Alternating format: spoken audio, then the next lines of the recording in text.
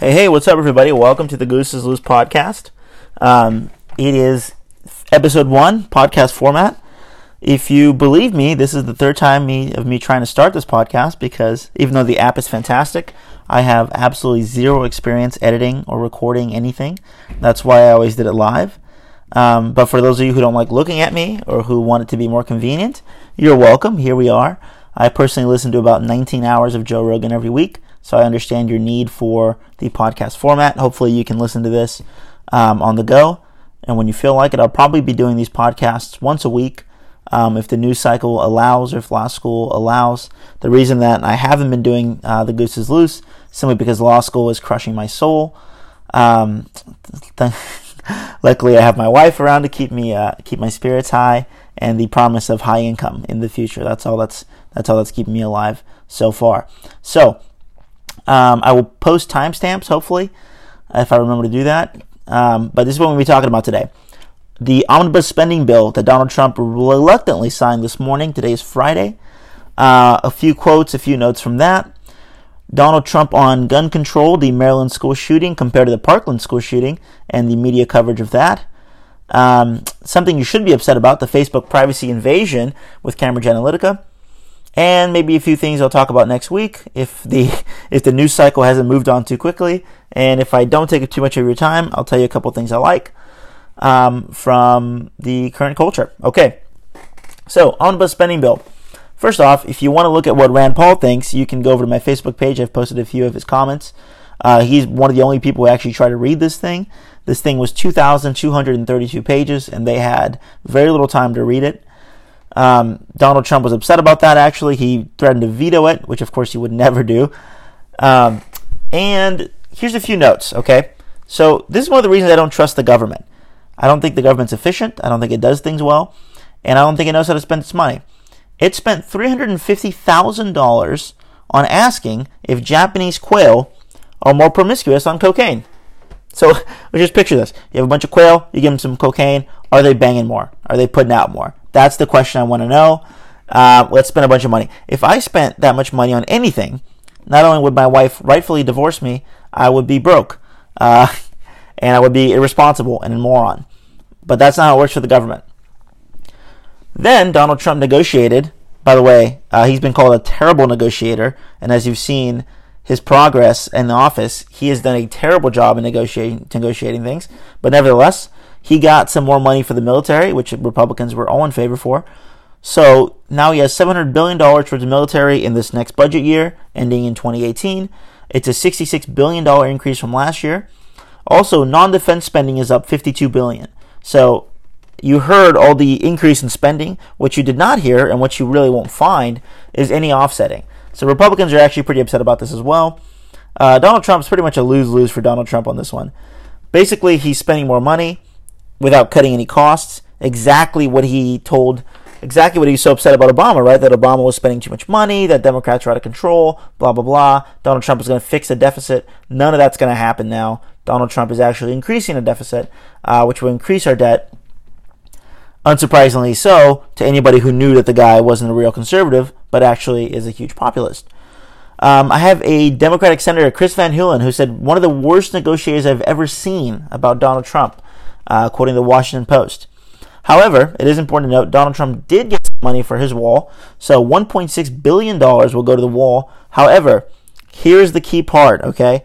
A lot of times, some of these headlines don't really tell you, especially if you follow a lot of conservative publications. If you're reading The Blaze, if you're reading Steve Bannon's Old Stomping Grounds, any of that, if you read that, Breitbart, it will not tell you this.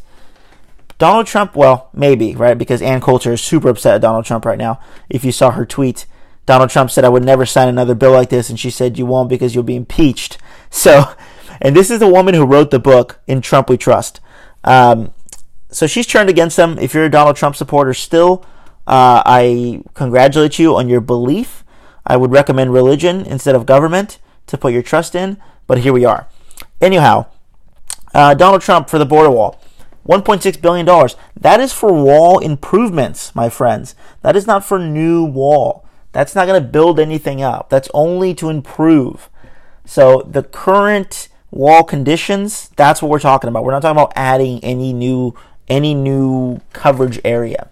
Although I will say the wall conditions are pretty bad. I've been to the border myself. I've talked about this a few times on the Goose's Loose Live podcast, if you can call it that. At some points, it's just a fence. Like at some points, it's really a small fence, and it's more of a marker than a barrier, I would probably say. So this isn't a loss if you're it's a bit of a loss, but it's not a huge loss if you're an advocate of the wall, because you are improving the current wall. Although, of course, I will say, I hate the idea of a wall. I think it's completely inefficient. I think it does almost nothing, and it encourages people to cross this huge landscape to try to get over the wall and die. I mean, thousands of people die trying to get to America across this desert between Mexico and the United States. If you go to the San Diego border, as I have been, I did a lot of studying up there. I was there for a week, my senior year of my undergrad, talking to people, talking to Border Control, and essentially they said, listen, it doesn't do anything. Border Patrol said guys will throw drugs over the border, and a majority, I think it was nearly like 60-70% of drugs that come to the country come through conventional ports of entry. So it's guys that pull up to the little gate that you have to cross to get into Mexico, the border crossing, and they lie, they pay the guy off, whatever. Think about this. You're talking about a drug cartel who pulls up to deal with one person. One government employee is standing there between them and entering the United States. You give that guy $50K and you go right through and you still make millions. I don't know if you guys have seen the Pablo Escobar, I think it's called Narcos on Netflix, and he says plama o pluto, or plata o plumo, which means silver or lead. So they're going to shoot you or you can take some money. And speaking with Border Patrol, that is what people tell Border Patrol agents all the time. Drug cartels will come up and they'll say, listen, either you take our money or you die. So when you say that the building up a bigger wall is going to stop any income of drugs into the country, that's just not true. That's from Border Patrol themselves. Where it does work is politically to people around the country who have no idea what they're dealing with when they're talking about border security. But otherwise, it's just not accurate. So I'm actually glad that we're not sinking a bunch of money into building more wall because it simply won't work. Donald Trump also tried to negotiate protection for DACA recipients for border wall money, and when that fell through, he's blaming Democrats. Part of that's true, I think. I think Democrats aren't taking the deals he's been offering. He's offered some great deals, too. Some crazy. He offered to give amnesty to 3 times the amount of people that Obama gave amnesty to with DACA. So I think it was 2.1 million people were going to be receiving amnesty, up from the 800,000 that received amnesty from Barack Obama. And Democrats turned it down because they didn't want to give more funding for the wall. Now, Donald Trump's trying to spin that to say, listen, that means Democrats don't care about you, but I care about you. Well, that's not necessarily true, right? I think Democrats know they have a winning card, and I think they're unwilling to part with it. So Democrats understand that DACA is unbelievably popular. It's only not popular among very, very few select hard-right people. The majority of the country likes DACA. It feels like it embodies the American dream. It feels fair. And it doesn't really hurt you very much because you already have these people here. Most of them are already acclimated to the American way. They're in school. They're contributing. They're good people. And the qualifications for DACA are also very stringent. It's not like you have murderers who are receiving this amnesty. So it's wildly popular. And I don't think Donald Trump, although try as he may, will be able to change it in a way where they take a deal less than they know they can get. And they can get a lot for this. Because either Donald Trump caves and just signs it acting like it wasn't a big deal, or they get a good deal out of it. Either way, DACA will get done. If you are listening and you are a DACA recipient, I wouldn't worry for a second. There have been an increase in deportations, but only 1 or 2 of those have actually been DACA recipients. Most of that have just been people who are here illegally. So rest assured. And if you're in California, then I really wouldn't be too upset, because California is still an amnesty state. Although there's a little bit of lawsuit going on between that, but I don't think they'll be able to do anything. Republicans being so for state rights, except when it comes to enforcing laws like this. But yes, if you're a DACA recipient, you'll be absolutely fine. This will get enshrined soon enough in law. And I just don't think it's going to be a big deal. But Donald Trump will cave, or he'll have to negotiate for a lot less than he's been trying to offer thus far.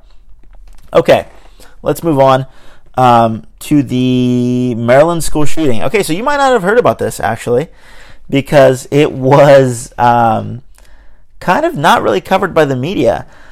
And I feel like, to some of your points, sometimes I agree with the left a lot. Like, there was one week where I was just like, man, the left is right on this. And I had a few people, actually, who usually disagree with me, say how happy they were that they were agreeing with me. And then sometimes I agree with the right a lot. Not all of it, especially since Donald Trump is in charge nowadays. But the ideology, and I think that this is right. The Maryland school shooting wasn't covered because it didn't fit the narrative. Right? So here's what we had. We had one male student who shot 2 kids before he was shot down by a security guard, an armed officer at the school. The kid had a handgun, and the one young lady he actually injured ended up dying today, Friday, March 23rd, according to CNN. But the other person was fine. So you had 1 fatality, 1 minor injury, I think, and in Parkland you had 17 dead. So why aren't we getting any media coverage on this? Here's why. The man was 17, so he should not have been able to buy a gun regardless, yet he had a gun. It was a handgun, not an assault rifle, right, as they like to call them, not an assault-style rifle. And let me address that for a second, because I think that's an important note.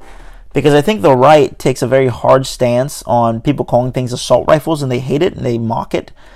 And the left loves the word assault rifles because it sounds scary. I land somewhere in between. I don't think it's stupid to call something an assault rifle, because I think that some of these guns are, in fact, assault rifles. Like, they are made for combat against other people. They're not like, and I realize that, an AR-15 is semi-automatic and a hunting rifle is semi-automatic.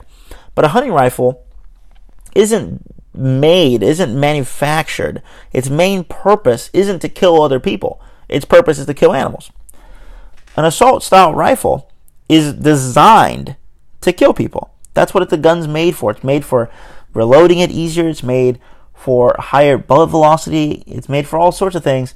And it's made for tactical approach to killing people. So when you say, assault rifle means nothing, I think it has a small meaning. I don't think it's nearly as demonstrative as Democrats would have it mean, but I don't think it's a word without any meaning. So when you talk about an AR-15 being an assault-style rifle, I think that's accurate. So the Maryland shooting had a handgun, not an assault-style rifle. So the media doesn't want to cover that, because if you did, right, if you went after this, you would have to say you want handguns banned. You want more control on handguns, and that will not go over well. Along with the, we want more gun control, we want this, we want that. Handguns have really stayed out of the picture because the handgun is the kind of the most personal weapon that you can have for self-defense or whatever. It's also the main gun that kills people in this country. It's also the number 1 gun for suicide. But that's not, long guns and handguns are just barred from the conversation for some reason. And we want to focus on the assault-style rifles. Now, I've kind of softened my position on this. A lot of you libertarian listeners will be upset, but I think it's fair. Here's the thing. The availability of firepower is what worries me, not the availability of guns. The availability of guns, I think the current laws are pretty decent, although in California I was actually looking into getting a concealed carry or even a handgun just for my house, and it was really kind of a performance you have to do to get one of these things. So maybe the handguns can be a little lax, maybe the long guns can be a little bit relaxed, but the availability of firepower is concerning. Here's why. I am a man who feels like I can defend myself pretty well. Even if somebody were to come in with a handgun, I feel like there's some counterplay. There's something you can do. Now, if you're somebody in a Vegas, you're at a concert in Las Vegas, and there's some guy, supposedly one guy, shooting at you from a building, there's nothing you can do. And the rate of fire is tremendous, especially with bump stocks. And there's just not really much counterplay you can do. There's, you can run for cover, you can hide.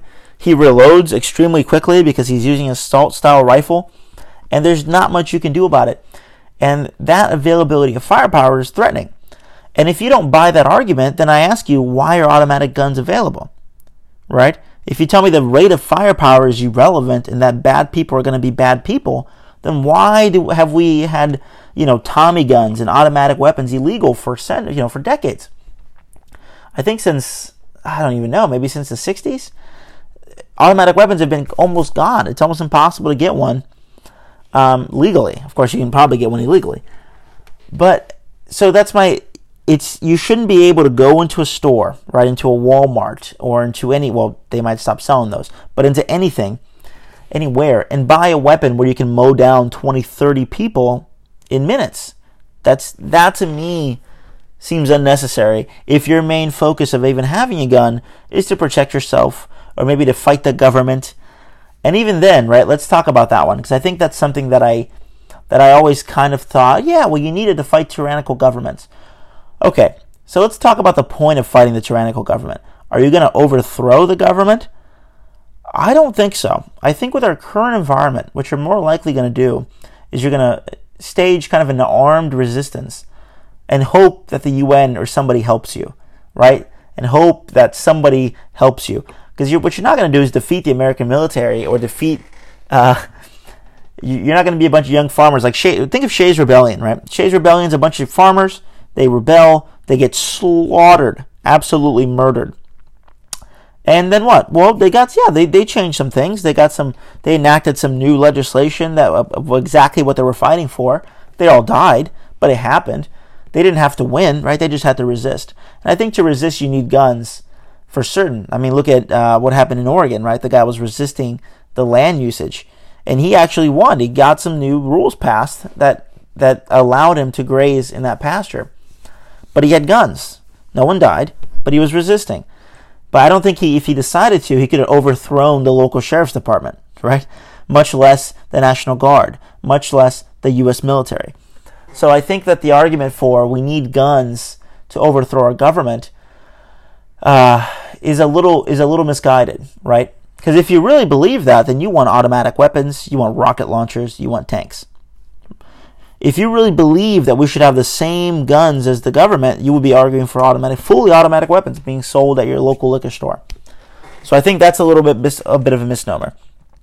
So I think where I stand currently is on guns is you should be able to buy a gun if you want one. I think if you want a gun, you should be able to walk in, get a gun, maybe a few day waiting period. If you could show me that really works, if you could show me that the waiting period works, I will look into it. I'd buy it. But if you don't show me any concrete evidence, I think people should be able to walk in, they buy a gun, they walk out. Because what you're trying to stop with gun regulation is not suicides, right? You're trying to stop mass shootings. And mass shootings we can get closer to it by limiting the firepower that's available. So, back to Maryland. Why didn't it come up? Well, it was a bad guy with a gun, shot by a good guy with a gun, right? I've seen a lot of posts from the right that kind of state that, and they claim too much. And I think this is a mistake that people make when they get a glimmer of being right. They claim too much. So was it just a good guy with a gun shooting a bad guy with a gun? I don't think that's true. Well, it's true in a sense, right? But I think what they end up claiming is that, listen, gun laws didn't work, age restrictions didn't work, this didn't work, that didn't work. What worked was another guy with a gun. Okay, so in a sense, that's true. But in a bigger sense, we don't know how many shootings have been stopped by the laws, right? You have no idea. What you know is that it didn't work this time. And isn't it odd that it's such a big deal that it didn't work this time? It almost claims to say that it's unusual if it doesn't work. So the deterrents work. That's why I hate the argument. This is my least favorite argument from the right. Well, why would we pass laws? Because if we pass laws, bad guys will have guns anyways. It won't change anything. That's got to be the dumbest argument I've ever heard for anything in my life. Because if you really believe that, right, if you believe that laws don't stop bad people, that if bad people are going to do things anyways, they're going to do them anyways, you're misunderstanding the purpose of laws, and you're claiming that every law ever shouldn't exist, right? Why do we have a law against murder? Because murderers will murder regardless. Why do we have a law against tax evasion? Because people who don't want to pay taxes won't pay taxes. That's not how it works. It's called deterrence. It's a deterrent factor. People will see that something's illegal and they might not do it. You have no idea how many people have been deterred by these laws. So if you believe in laws at all, then you should believe in gun control, right? Because it doesn't make sense the other way. It doesn't make sense that you believe in laws for everything else but guns. It's the same argument, might I add, that Democrats have correctly brought up about abortion. If you say that gun laws don't stop people from buying guns, why do you believe that abortion laws stop people from getting abortions? Right? Democrats say if you ban abortions, women will be having back of the alley, coat hanger abortions, and you will harm women and you'll have the same number of abortions.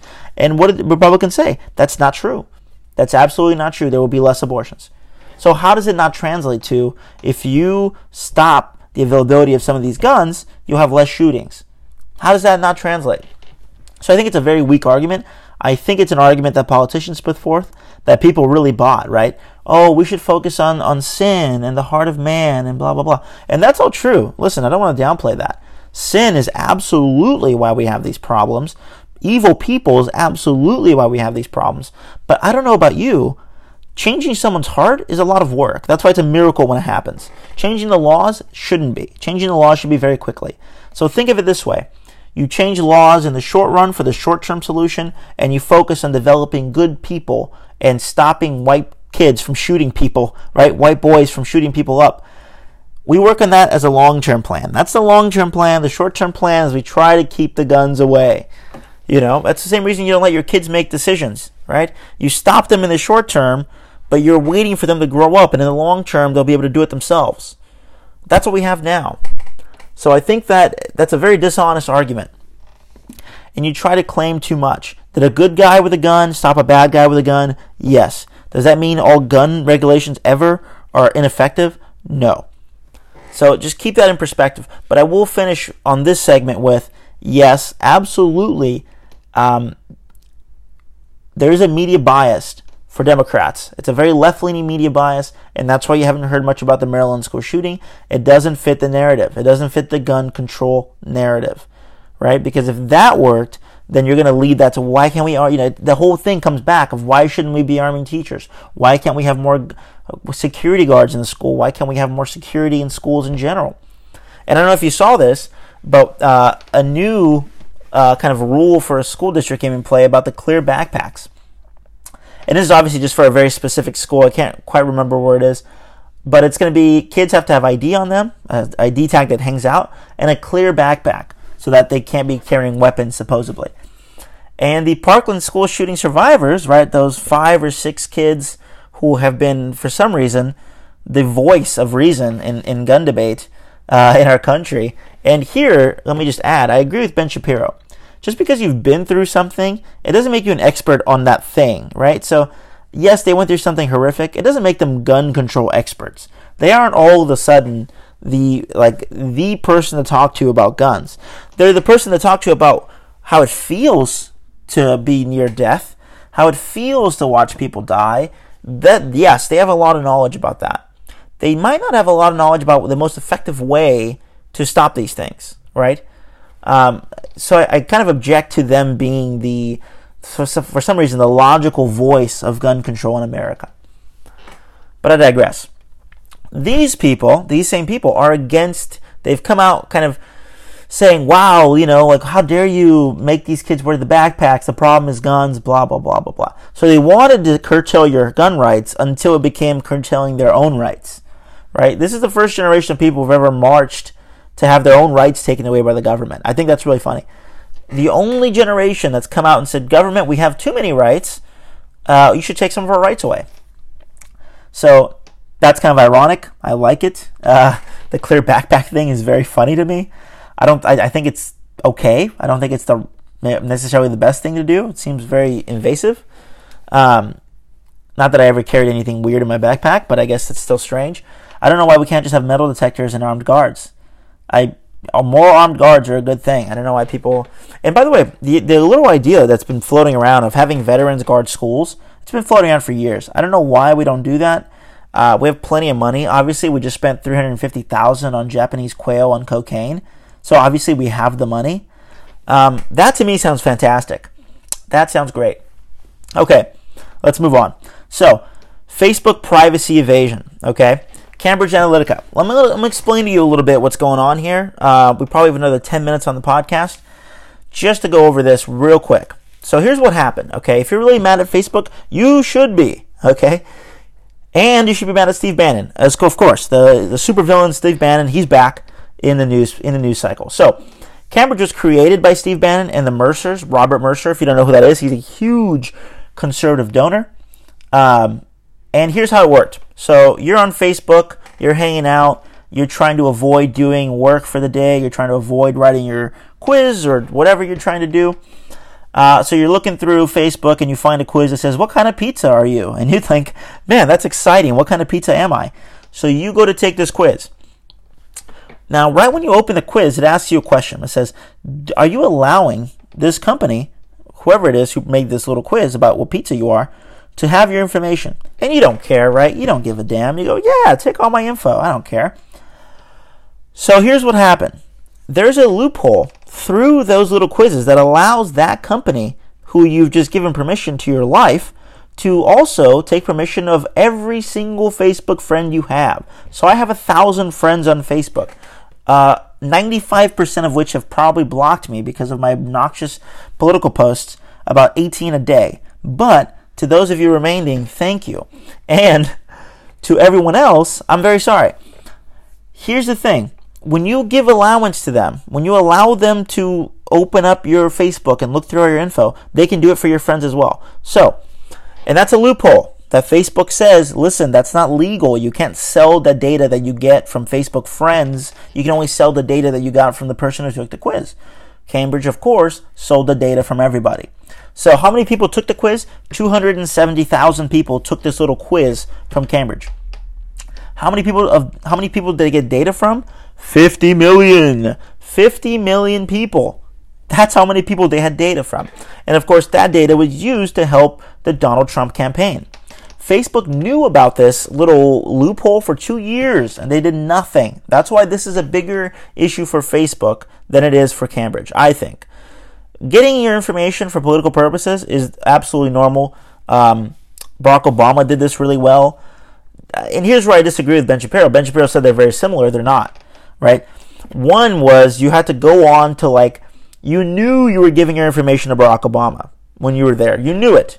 Here you didn't know, right? You were just taking a little Facebook quiz. You want to know what kind of bagel you looked like. And it essentially took your information, and not just yours, but all of your Facebook friends.